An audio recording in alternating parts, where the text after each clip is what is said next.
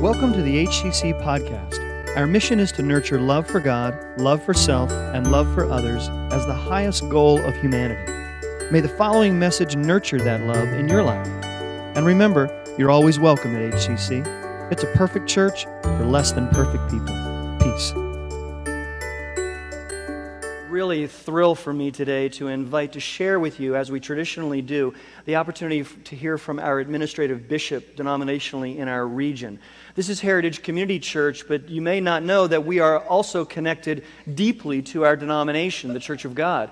I have accountability, and my accountability is to an administrative bishop regionally, and his name is Stan Holder. And I told you we generally wrap up around 5 after, so I start wrapping up, but we've taken more time. We have all the way to 11:30, by the way. So don't tell them I told you that, okay?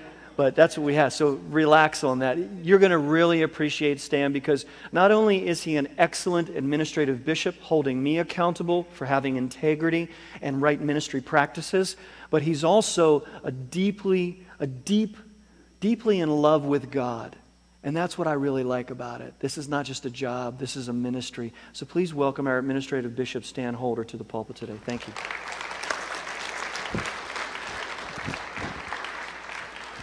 Good morning, Heritage. How are you today? It's good to see you again and be with you. It's my second opportunity to be here at this wonderful church, to be with your leadership. We have grown to love the last 15 months Pastor Steve and Sister LaDon Hall. They are tremendous leaders, pastors, and personal friends. I have grown to love them in ways that I probably haven't even shared with them verbally, but we cherish our friendship with them. And we cherish our friendship with you. We get to hear about you all the time, all the great things that God is doing here at Heritage. And we just rejoice with you in the things that you are doing, not only in this region, but around the world. The wells that you dig in Nicaragua is just a wonderful testimony of the love of God here, and the things that you're doing at City of Refuge and all the different ministries. We just rejoice with you in all your great accomplishments of what God is doing through the leadership. This is my wife, Teresa. Many of you have met her before. If not, I'd like for you to meet her right quick. Say hello. Good morning. It is such a joy and an honor to be with you today on this great Sunday after Thanksgiving. I enjoyed a lot of turkey and everything that I probably shouldn't have had on Thanksgiving, but you know, hey, it's once a year, so that's my excuse, and I'm living with it. But it is a joy to be here, and we're going to sing a song this morning. I was thinking about this when Pastor Steve was talking about the love of God, and this song is an old song, and it's entitled The Love of God, but I'm so thankful today for God's love. Where would we be without it, without His grace and His mercy and His favor on our lives? Amen. Go ahead, you can start it. The words to this song, and I'm sure you've heard this before, but if not, let me just share with you that the words of this song were first found etched on the wall of an insane asylum. It's amazing when you think, I don't think the person that wrote the words to this song, by the way, was insane by any stretch of the means. The love of God is greater far than tongue or pen can ever tell. It goes beyond the highest star and reaches to the lowest hell. The guilty pair bow down with care. God gave His Son to win His erring child. He reconciled and pardoned from His sin.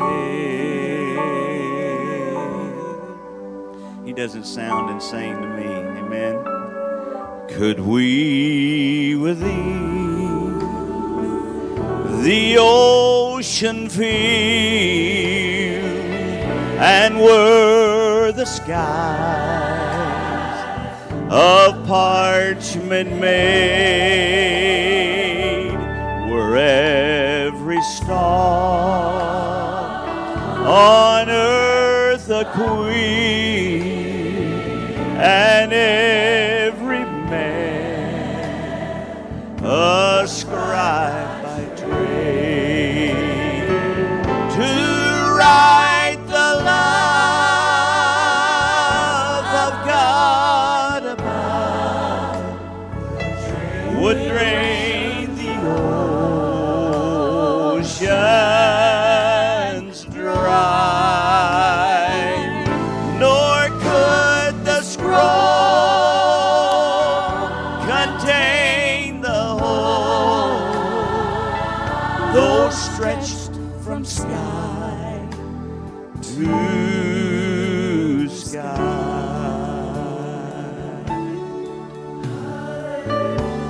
Oh, hallelujah.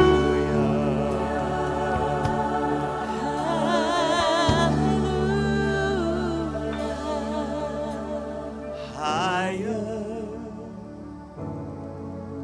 than the highest heavens, deeper than the deepest sea, wider than I could ever imagine. Your great love for me, your great love for me. Are you thankful for the love of God today? Amen. That's what this season is about, isn't it? Higher than the highest heavens, deeper than the deepest sea, wider than I could ever imagine. Your great love for me, your great love for me. Oh, love of God, and how rich and pure, how measureless and strong, it shall forevermore endure. The saints and angels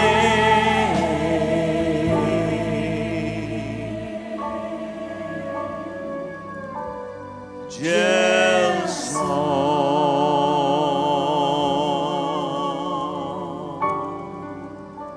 Hallelujah.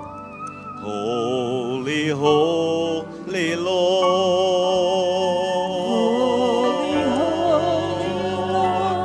Holy, holy Lord.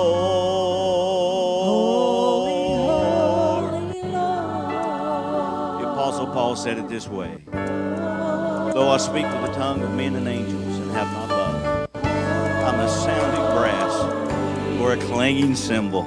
The Bible says it this way about the love of God: that God so loved you and I, that He gave His only begotten Son, that whosoever believes in Him would never perish, but have everlasting life. Now that is the love of God, when God would give His very best for you and I. Amen.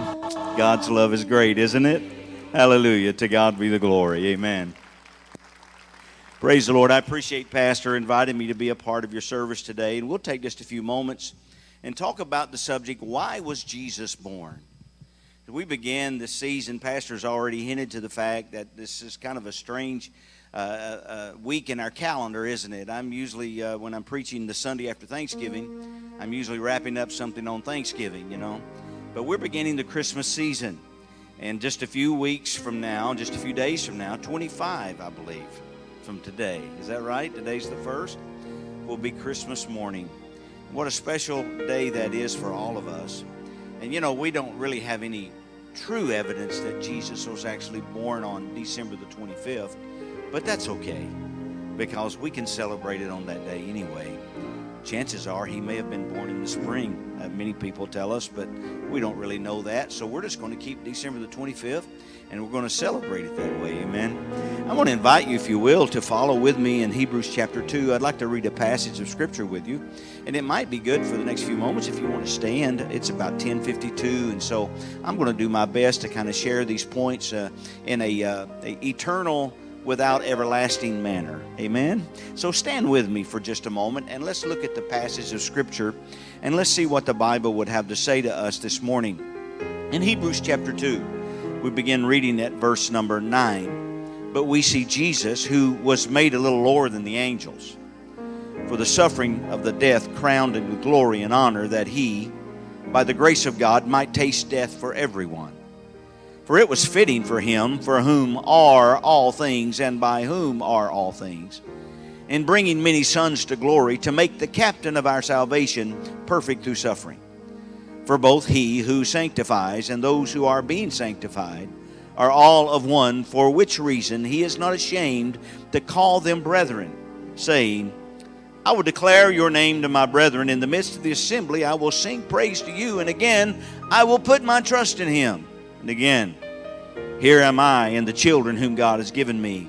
Inasmuch then as the children have partaken of flesh and blood, he himself likewise shared the same, that through death he might destroy him who had the power of death, that is, the devil, and release those who through fear of death were all their lifetime subject to bondage. For indeed he does not give aid to angels, but he does give aid to the seed of Abraham. That'd be you and me, by the way. Therefore in all things he had to be made like his brethren, that he might be a merciful and faithful high priest in things pertaining to God, to make propitiation for the sins of the people. For in that he himself has suffered, being tempted, he is able to aid those who are tempted. Father, in the name of Jesus, now give us the mind of Christ, that we may understand what the Spirit of the Lord would have to say to us through the Word of God today. For we ask it in Jesus' name. Amen and amen. God bless you, and you may be seated. When Jesus came into the world was oblivious to his coming. Now, heaven wasn't. Heaven was very aware of his coming. As a matter of fact, you'll recall from reading the Christmas story in your Bible, or maybe hearing about it in a Sunday school class or a small group, that there was these shepherds in the field watching over their flock by night. And they're probably having a discussion, who knows, about taxes or politics or raising children, or who knows what they were discussing. But in the middle of that, the Bible uses the word suddenly. That suddenly, in the midst of their sheep watching, there is this multitude of angels that begin to sing the first Christmas carol that was ever sung. As a matter of fact, I don't know how much a multitude is. A multitude, I guess to some people, could be 100. It was that way in my first sermon. There was probably 80 to 100 people there, and it was like a multitude to me. But a multitude today, we wouldn't consider us a multitude, although we're a very large crowd.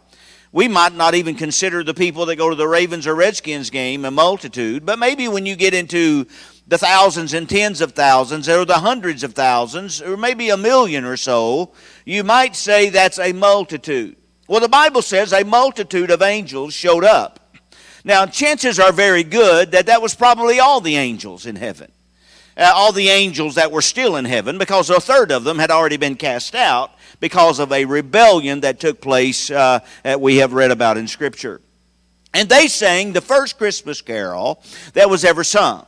They sang, "Glory to God in the highest, and on earth peace and goodwill to men." So we know that heaven was not oblivious to Jesus' coming. But we know that Earth was. Earth really had no clue, other than a little teenage girl by the name of Mary, who certainly knew that the Christ child was going to come because she was expecting child by the Holy Spirit, and she gave birth to the Son of the living God. So in heaven, the Bible says that there was a conversation that took place in Hebrews chapter 10. Now, you don't have to turn there, but let me read it to you. It says, when he came into the world, he said, sacrifice and offering you would not. Or in other words, God wasn't satisfied with just animals being sacrificed. So he says, but a body you have prepared for me. In burnt offerings and sacrifices for sin you had no pleasure. Then said I, Lord, I come. In the volume of the book it is written to do your will. So there's a conversation. And the Son of God is fully aware of the fact that God the Father is not pleased with the sacrifice of animals anymore. And so he prepares the ultimate perfect sacrifice to go to this earth. And so he had to be born of the way that you and I would be born, through a birth canal. And he came into this world so that he could identify fully with you and I. He was God that became flesh. So all the godness was loaded on the boxcar of humanity, and every once in a while he would open up his mouth and he would say things that would blow the minds of people that heard it. Destroy this temple and in 3 days I'll raise it up. Well, if there's a contractor in this building today, you would know that you couldn't destroy a temple and in 3 days have it erected to perfection again. But he wasn't talking about an earthly temple. He was talking about a heavenly temple. When he was left behind at his bar mitzvah, and his parents are gone, and they turn around and make a day's journey back, and they find him in the synagogue teaching. And he's blowing the minds of the rabbis, this almost 13-year-old child that is opening his mouth, and the theologians can't hardly comprehend the great things that's coming from his mouth. And his earthly father walks up to him, I'm sure in a scolding manner, because he was quite frustrated. They've now been 2 days without him. And his first words out of his mouth to his earthly father was, "Wish me not, I must be about my father's business." Now, how would you like to have been his father when you heard that? But he wasn't talking about his father. He was talking about his father. Right? But that godness would open up its mouth and it would blow the minds of people like you and me. Now, we now have over 2,000 years to figure it all out. So when I talk about it today, we've got a little bit more of an understanding of what he was trying to say. But imagine hearing all that for the first time. But yet, he knew that the Father was not pleased with animal sacrifices, so that he had to come to this world to do something. Why did he come? To reveal the love of God that we just sang about? Well, sure he did. To fulfill the law? Absolutely. To teach us truth? You better believe it. To reveal the kingdom of God? Absolutely. To demonstrate peace? Yep. To heal the sick? Yes, thank God for it. But all of those things I just gave you are secondary reasons as to why he came. They are automatic byproducts of why he came. Now, we're recipient of all of them. We are glad that we are a recipient of all of them. We are thrilled by the fact that we can experience the love of God and the peace of God and the healing power of God and the delivering power of God and the peace of God and all those things. We're glad, but those are not the primary reasons he came. The number one reason that Jesus came was to die. The only reason there was a Bethlehem is so there would be a Calvary. The only reason he lived is so he could die. The soft baby hands that were fashioned in Mary's womb were made for one purpose, so that nails could be driven into them. Those chubby little feet that pitter-pattered around the family home and even his dad's carpenter's shop were made for one reason, so that a spike could be driven into them and fasten him to an old rugged cross. You see, child of God, those shoulders that flourished in his father's carpenter's shop were made so that he could carry his own cross up to Golgotha. His beautiful round head with sparkling eyes were formed so that one day a soldier could crush down a crown of thorns upon his brow. That tender body, so warm and soft, was made so that a Roman soldier could thrust a spear in his side and rip his body into shreds. You see, there's really only one reason why Jesus came. He came to die. He came to be the ultimate sacrifice for you and I. And the Hebrew writer gives us 5 quick reasons, and I'll go through them briefly. He says the first reason he came in verse 9 was to be our substitute. You see, Ezekiel said the soul that sins has to die. The Bible says that the wages of sin is death. So when he talks about sin, by virtue of the justice of God, sin has to be punished by death. If I sin, I will die. I will die spiritually. I'm already dead spiritually. And if I die physically without a remedy for my sin, I will spend all of eternity away from the love and the peace and the power of God. But because God is love, God said He would not allow you nor I to die in our sin. So He sent His Son to stand in our place, to die in our stead, to remove us away so that His Son would stand where you and I should have sinned, and He died for you and I. Some of you may remember, if you've been around for church for as long as I have, I often joke about it. I was Church of God 9 months before I was born. And that's all I've ever known. You know, I love my church, and I'm glad to be a part of my church. I've not found anything better on earth, although chocolate cake comes really close. Amen. But the truth of the matter is, there's an old song we used to sing in church. I don't hear it much anymore, but it kind of paints the picture of what I'm talking about. It says, I should have been crucified. I should have suffered and died. I should have hung on the cross in disgrace. But Jesus, God's Son, took my place. You see, this is the only alternative that God had. He either had to punish you and me for our sin, or else He would have no other substitute unless He sent His Son. So Jesus was chosen to stand in our place. He lived so that He could die. The sinless one became sin. The shameless one suffered death. The living one submitted to the dying one. The perfect one became the punished one. And the Savior of the world became the substitute for all of mankind. Jesus was born to be our substitute. And then he tells us in verse 10 that He was born to be our salvation captain. He says it this way, for it pleased Him, for whom are all things, and by whom are all things, in bringing many sons into glory, to make the captain of their salvation perfect through suffering. Jesus, you might say, was a pioneer. He was the guy that led the charge. He was the being that led the charge. A pioneer is somebody who starts something so that because of his beginning, others can follow in the footsteps of the pioneer.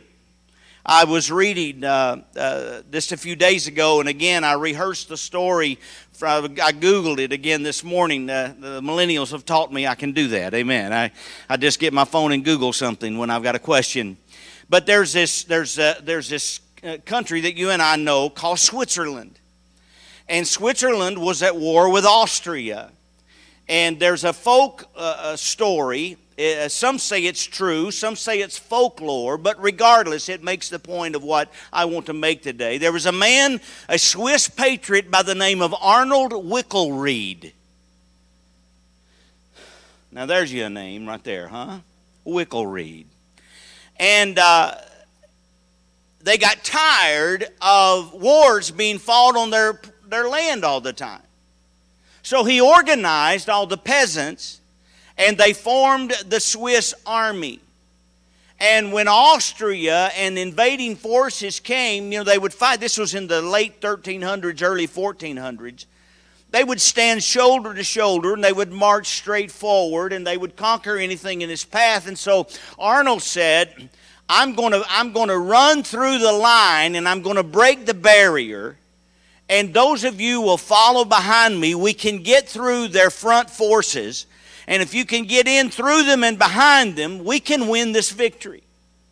And sure enough, according to the story, Arnold Wickelried began to run toward the Austrian army, and he was taking arrows in his chest and in his legs, but he busted through the line, and others followed him, and they were able to win the victory that day.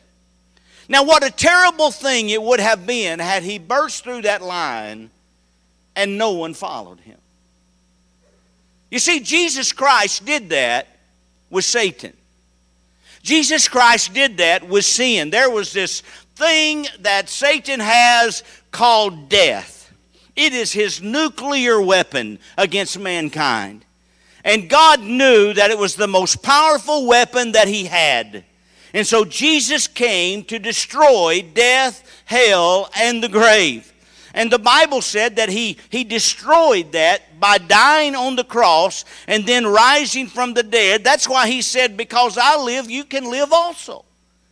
And the truth of the matter is, children of God that are here today, we need to understand that Jesus Christ was the captain, the leader of our salvation. The only reason we have access to salvation is because of what Jesus Christ did for you and I today. You see, he came to be our substitute. He came to be our salvation captain. And then verse 11 says he came to be our sanctifier. He says it this way.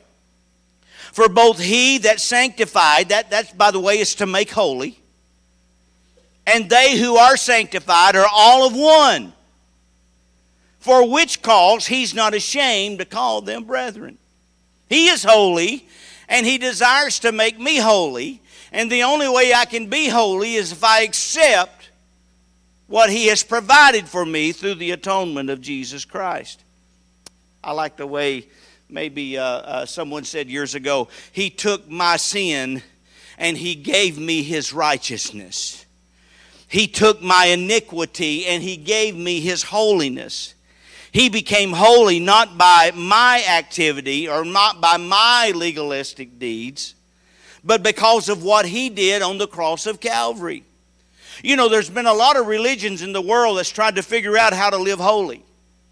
Even in our own denomination. If you go back to the late 1900s and you read about some of the things that we even believed you needed to do to be holy, let me tell you something. You can't do enough to make yourself holy. Now, you can clean yourself up. You can make yourself look better. You can cover up a little more skin. You can do some of those things, and that's all good. I'm not opposed to that. But you can never make yourself holy. The only way you're going to make yourself holy is by coming into right relationship with Jesus Christ. He is the one that makes us holy. So holy that he's not ashamed, according to Scripture, to call us brethren. You ever wonder why we go around saying, hey, Brother Steve, hey, Sister LaDon, hey, Brother John, hey, Sister Jane? You ever wonder why we do that? Here's why we do it. Because children of the same father can call each other brother and sister. And you and I, maybe some of you have never met you. Hey, I'm your brother. You're my sister. And the reason I can call you sister and brother and you can call me brother is because we're children of the same Father. He is not ashamed then to call us brothers and sisters. Amen. You see, and then he says in verse 14, he says he came to be our Satan conqueror. And I really love this one. Because the truth of the matter is, child of God, I can't defeat the devil on my own. Yeah, I know you may think that it's because I have a title I can defeat the devil. No, he don't like overseers either. Trust me. And the truth of the matter is, it doesn't matter what kind of title you have or who you know or how much money you've got in the bank, none of those things will help you beat the devil. You know, the weapons of our warfare are not carnal, right? They're not man-made. They're mighty through God to the pulling down of strongholds. Now the Bible says it this way, for as much then as the children are partakers of flesh and blood, he also himself likewise took part of the same, that through death he might destroy him that had the power of death. We get back to this nuclear weapon he's got again called death. He conquered death. The only thing that Satan had over you and me was death. So somebody had to destroy that power. Paul said it this way. He said, O death, where is thy sting? O grave, where is your victory? Now, I've noticed people, and if it happened to me, you would notice me doing the same, that if I'm sitting at a table and I'm enjoying a meal and a fly starts flying around, I'm going to do this. I'm going to try to get the fly away from me. But if a bee or a wasp happens to come around, I'm not doing this. I'm standing up and I'm walking away. And the reason I do that and the reason that you do that is because the bee has something that a fly doesn't. A stinger. And they will sting you, and trust me, it hurts, doesn't it? But what would it be like if you knew that a bee or a wasp or a hornet had no stinger? It would be kind of like a fly, wouldn't it? You'd see that hornet or that wasp or that bee fly around your table or around even your children or your grandchildren, and you would do them like you would a fly. Because they may be a nuisance, but you would have no fear of them stinging them because they had no stinger. Well, that, my friend, is what Jesus did to Satan. He took the sting of death away from Satan. That's why, amen, you can go ahead and give the Lord a hand clap of praise. That's why a child of God can come to the funeral of a child of God, and we will cry and we will mourn, and it'll be a difficult time, but we know that death is not the final chapter of that soul. Because the reason we know that is because the stinger has been removed from death. You see, you hadn't lost something if you know where to find it. Right? If you know where it is, then hey, okay, well, if you've got a loved one that's dead in Christ, you know exactly where they are. And it may be a nuisance, death, a funeral, a visitation, and all the things that we go through is a nuisance. And we don't like the fact that we've got to go through the death and the funeral and all those things. But we do have victory in knowing that the stinger of death is gone, and we are victorious because Satan has been conquered because of what Jesus Christ did for you and I. That, my friend, is why Jesus was born.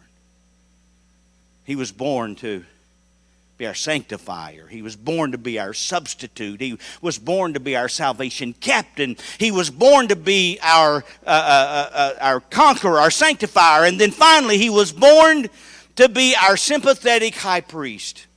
He says it in verse 16. For verily he took not on him the nature of angels, but took on him the seed of Abraham. And then he goes on to say in chapter 4, for we have not a high priest, which cannot be touched by the feelings of our infirmities, but was in all points tempted like we are, yet without sin. Let us therefore come boldly to the throne of grace, that we may obtain mercy and find grace to help in time of need. Now we live, 30, 40 miles from D.C.? Is that a good estimate?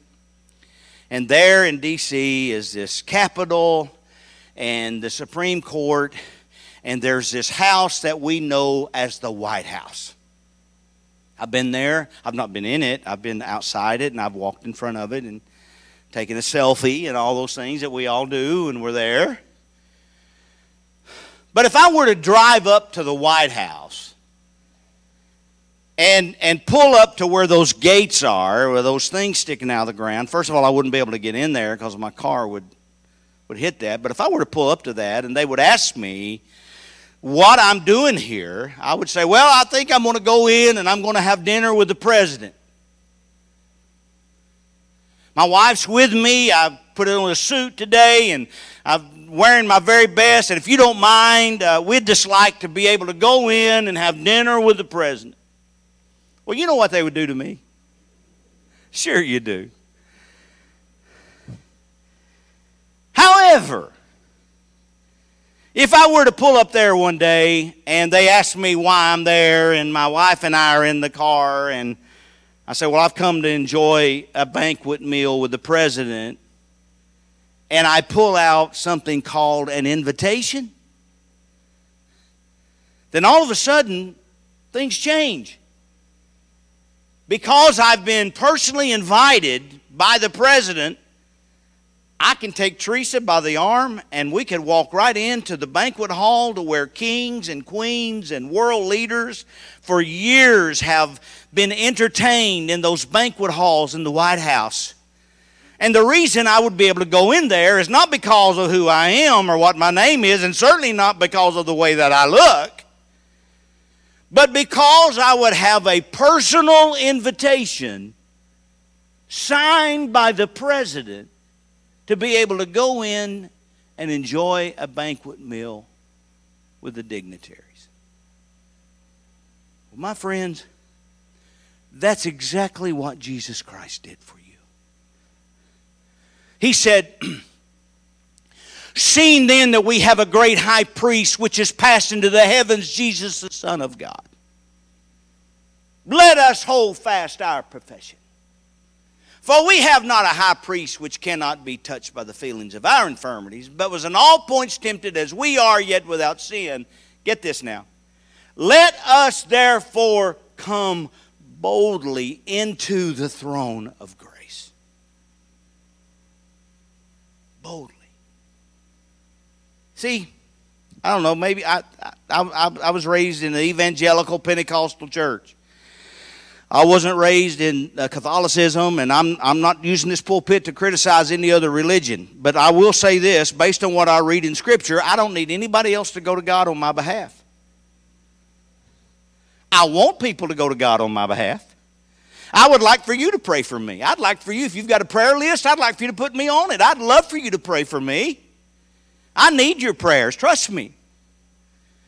But I don't have to have that in order to be able to have access to God. The Bible says that I, Stan Holder, or you, and you fill in the blank with your name, can boldly walk into the throne of grace and obtain mercy and find grace to help us in time of need. You ever been there? You ever had a time of need? You ever had a 911 prayer? You ever had that moment in time to where you were like, you know, everybody's got a prayer life when it comes to 911, right? Some people don't pray. I'm not necessarily one of those guys that pray 4 or 5 hours a day. I'm not. People could do that. They have the gift of intercession. That's not me. I do pray every day. I enjoy praying every day. I like to take my needs before the Lord every day. But the truth of the matter is, children of God, is that when you and I are given a personal invitation to go to God and do it in a bold manner, we ought to take advantage of that. Because everybody at some point in time in their life is going to have a prayer life. It may be hours of intercession, it be a morning devotional, or it may be 911. Oh God, help me now. And according to Scripture, I don't have to come in a side door. I don't have to walk in a back door. I don't have to slip around and hide behind things in order to get there. I can walk boldly into the throne of grace and take my need, take my children, take my grandchildren, take my denomination, take my church, take my friends, take my 911 to God. The Bible said it this way about Cornelius. He said, his prayers and his alms have been offered up as a memorial unto God.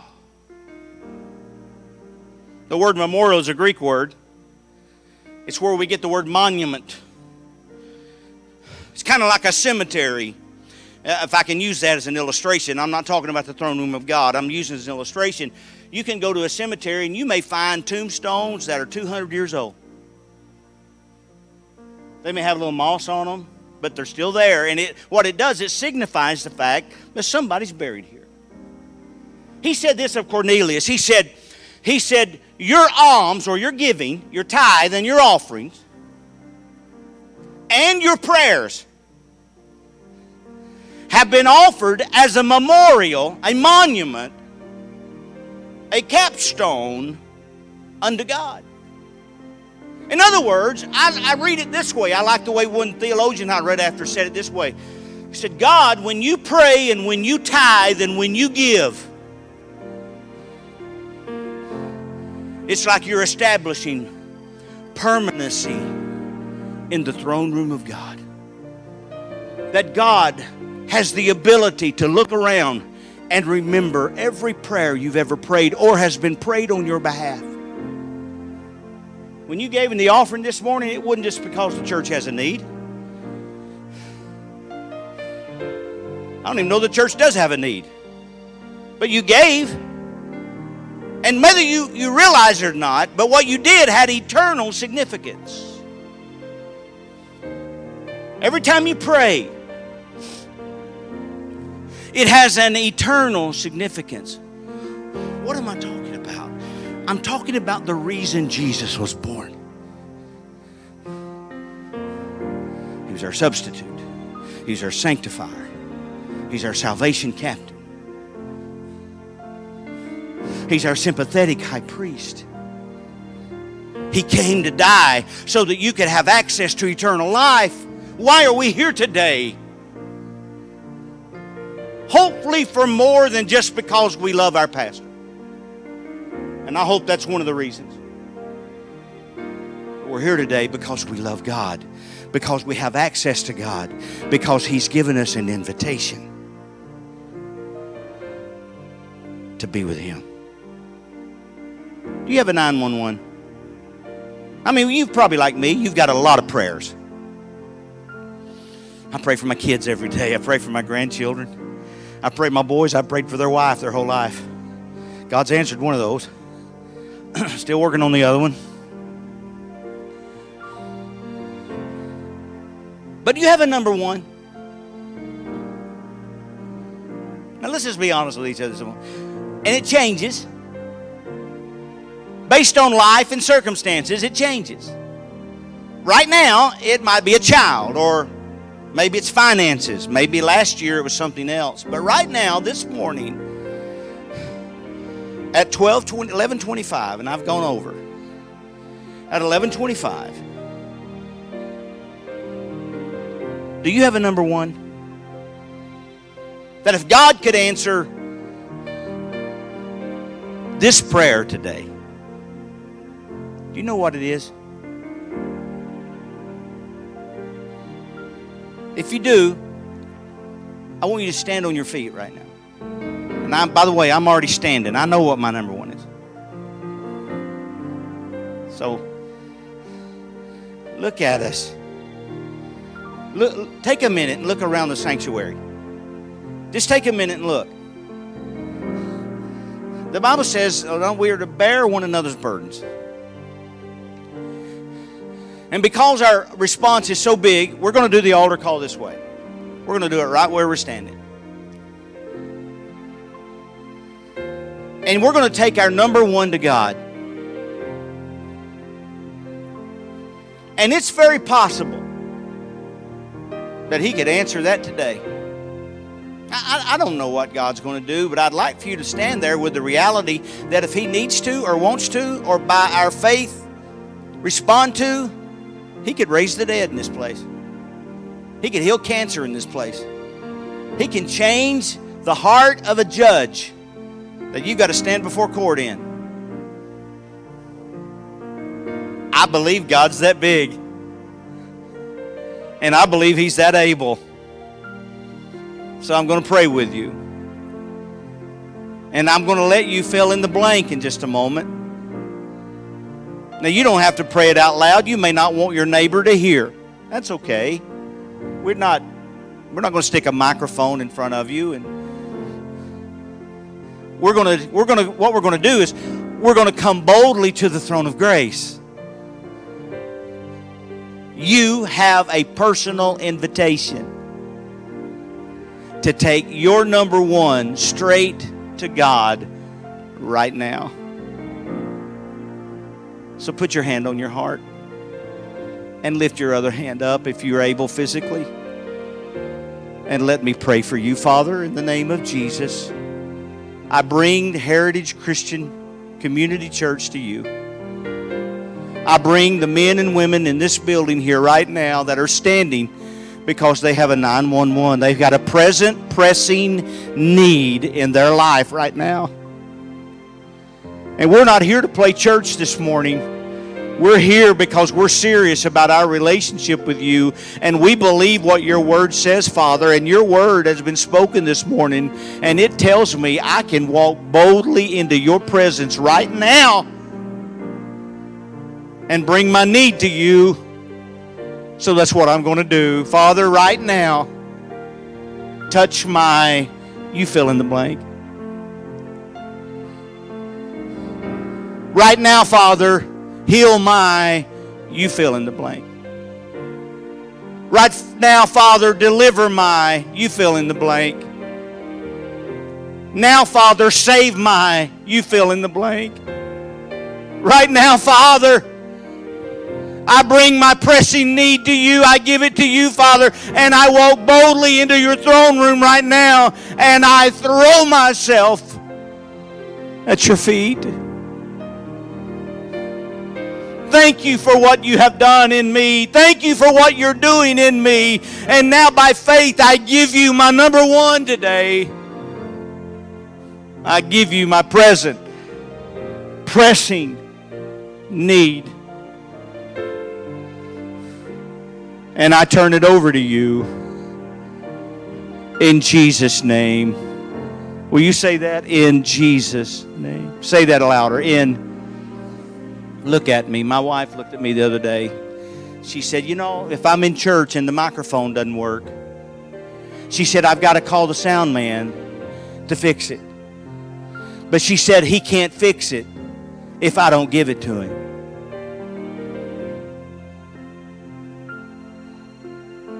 You got to